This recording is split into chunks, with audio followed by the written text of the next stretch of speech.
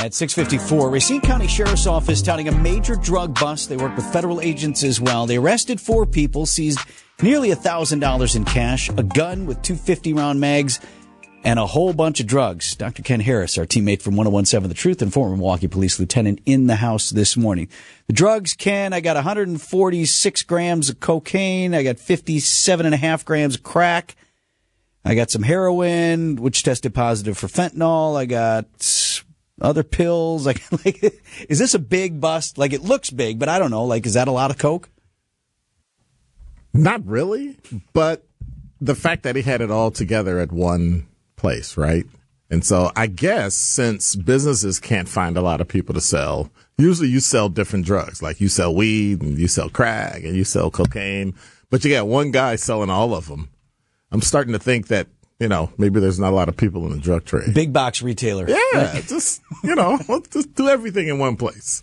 What of the things that I listed to you in there, does anything stand out? I mean, for me, the fentanyl, the heroin laced with fentanyl, and that seems to be the hill that we are fighting on right now. Yeah. I still argue and push back on we have a fentanyl epidemic, because we don't have a fentanyl epidemic. We have an illegal drug epidemic. The fact that I don't know how to say this and not sound harsh. I don't understand how we'll cry that someone died of a fentanyl overdose when the actual drugs they were taking were the ones that was illegal and somebody spiked it with fentanyl. It's not the fentanyl's fault. It's your loved one's problem with drugs. Help them. But we won't do that. We just keep hollering about fentanyl.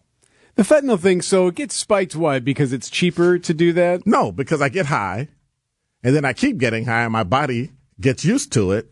So I need a little bit of a spike, right? So I put a little bit of fentanyl, and now, I don't want to go to Eric because, Vince's stuff I hear is much hotter than yours. So I'm going to go to Vince. His isn't really good. I'm going to go back to Eric, and you keep spiking it and spiking it. It goes higher and higher and higher until it becomes, and then you die. Well, so I guess that's my point, though, is I often think of the drug seller, right, the dealer who has to make sure they don't kill their customers, right? I don't think they care. They don't want that repeat customer? I don't think they care. Honestly,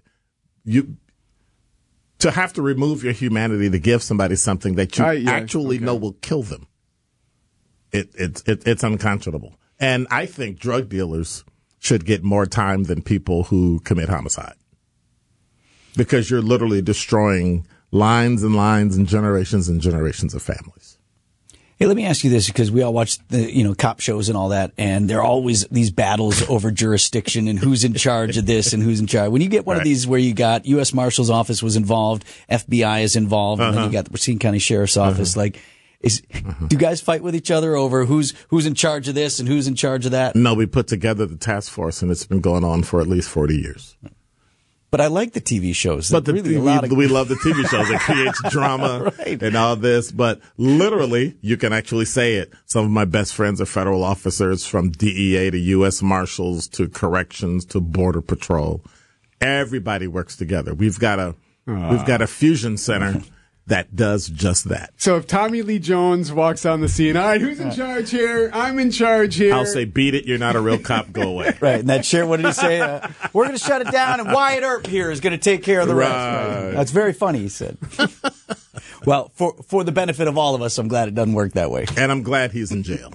Dr. Ken Harris, our teammate from 1017 The Truth, host of the afternoon show. Thanks, man. Later.